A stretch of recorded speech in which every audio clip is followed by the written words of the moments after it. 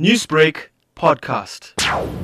Indians will today introspect what has changed since Prime Minister Narendra Modi came to power in 2014. An aggressive Hinduism has taken hold of the Rainbow Nation, and centrist politician Joy Panda argued it was pseudo-liberals who have caused more damage to the state. Those who oppose this so-called Hindutva rise often label themselves as secularists. But the reality is, secularism means constitutional guarantees to every individual citizen. But where are these secularists when we are talking about women's rights on triple talaq? This is fake secularism. Now, if there is indeed any kind of a Hindutva renaissance, and if people want to oppose that, and if they want to oppose that with secularism, they have to be genuine secularists. The Constitution declared India a secular republic after the British left in 1947. But opposition Congress party leader Manish Tiwari warned a campaign was on to rewrite the national book. Secularism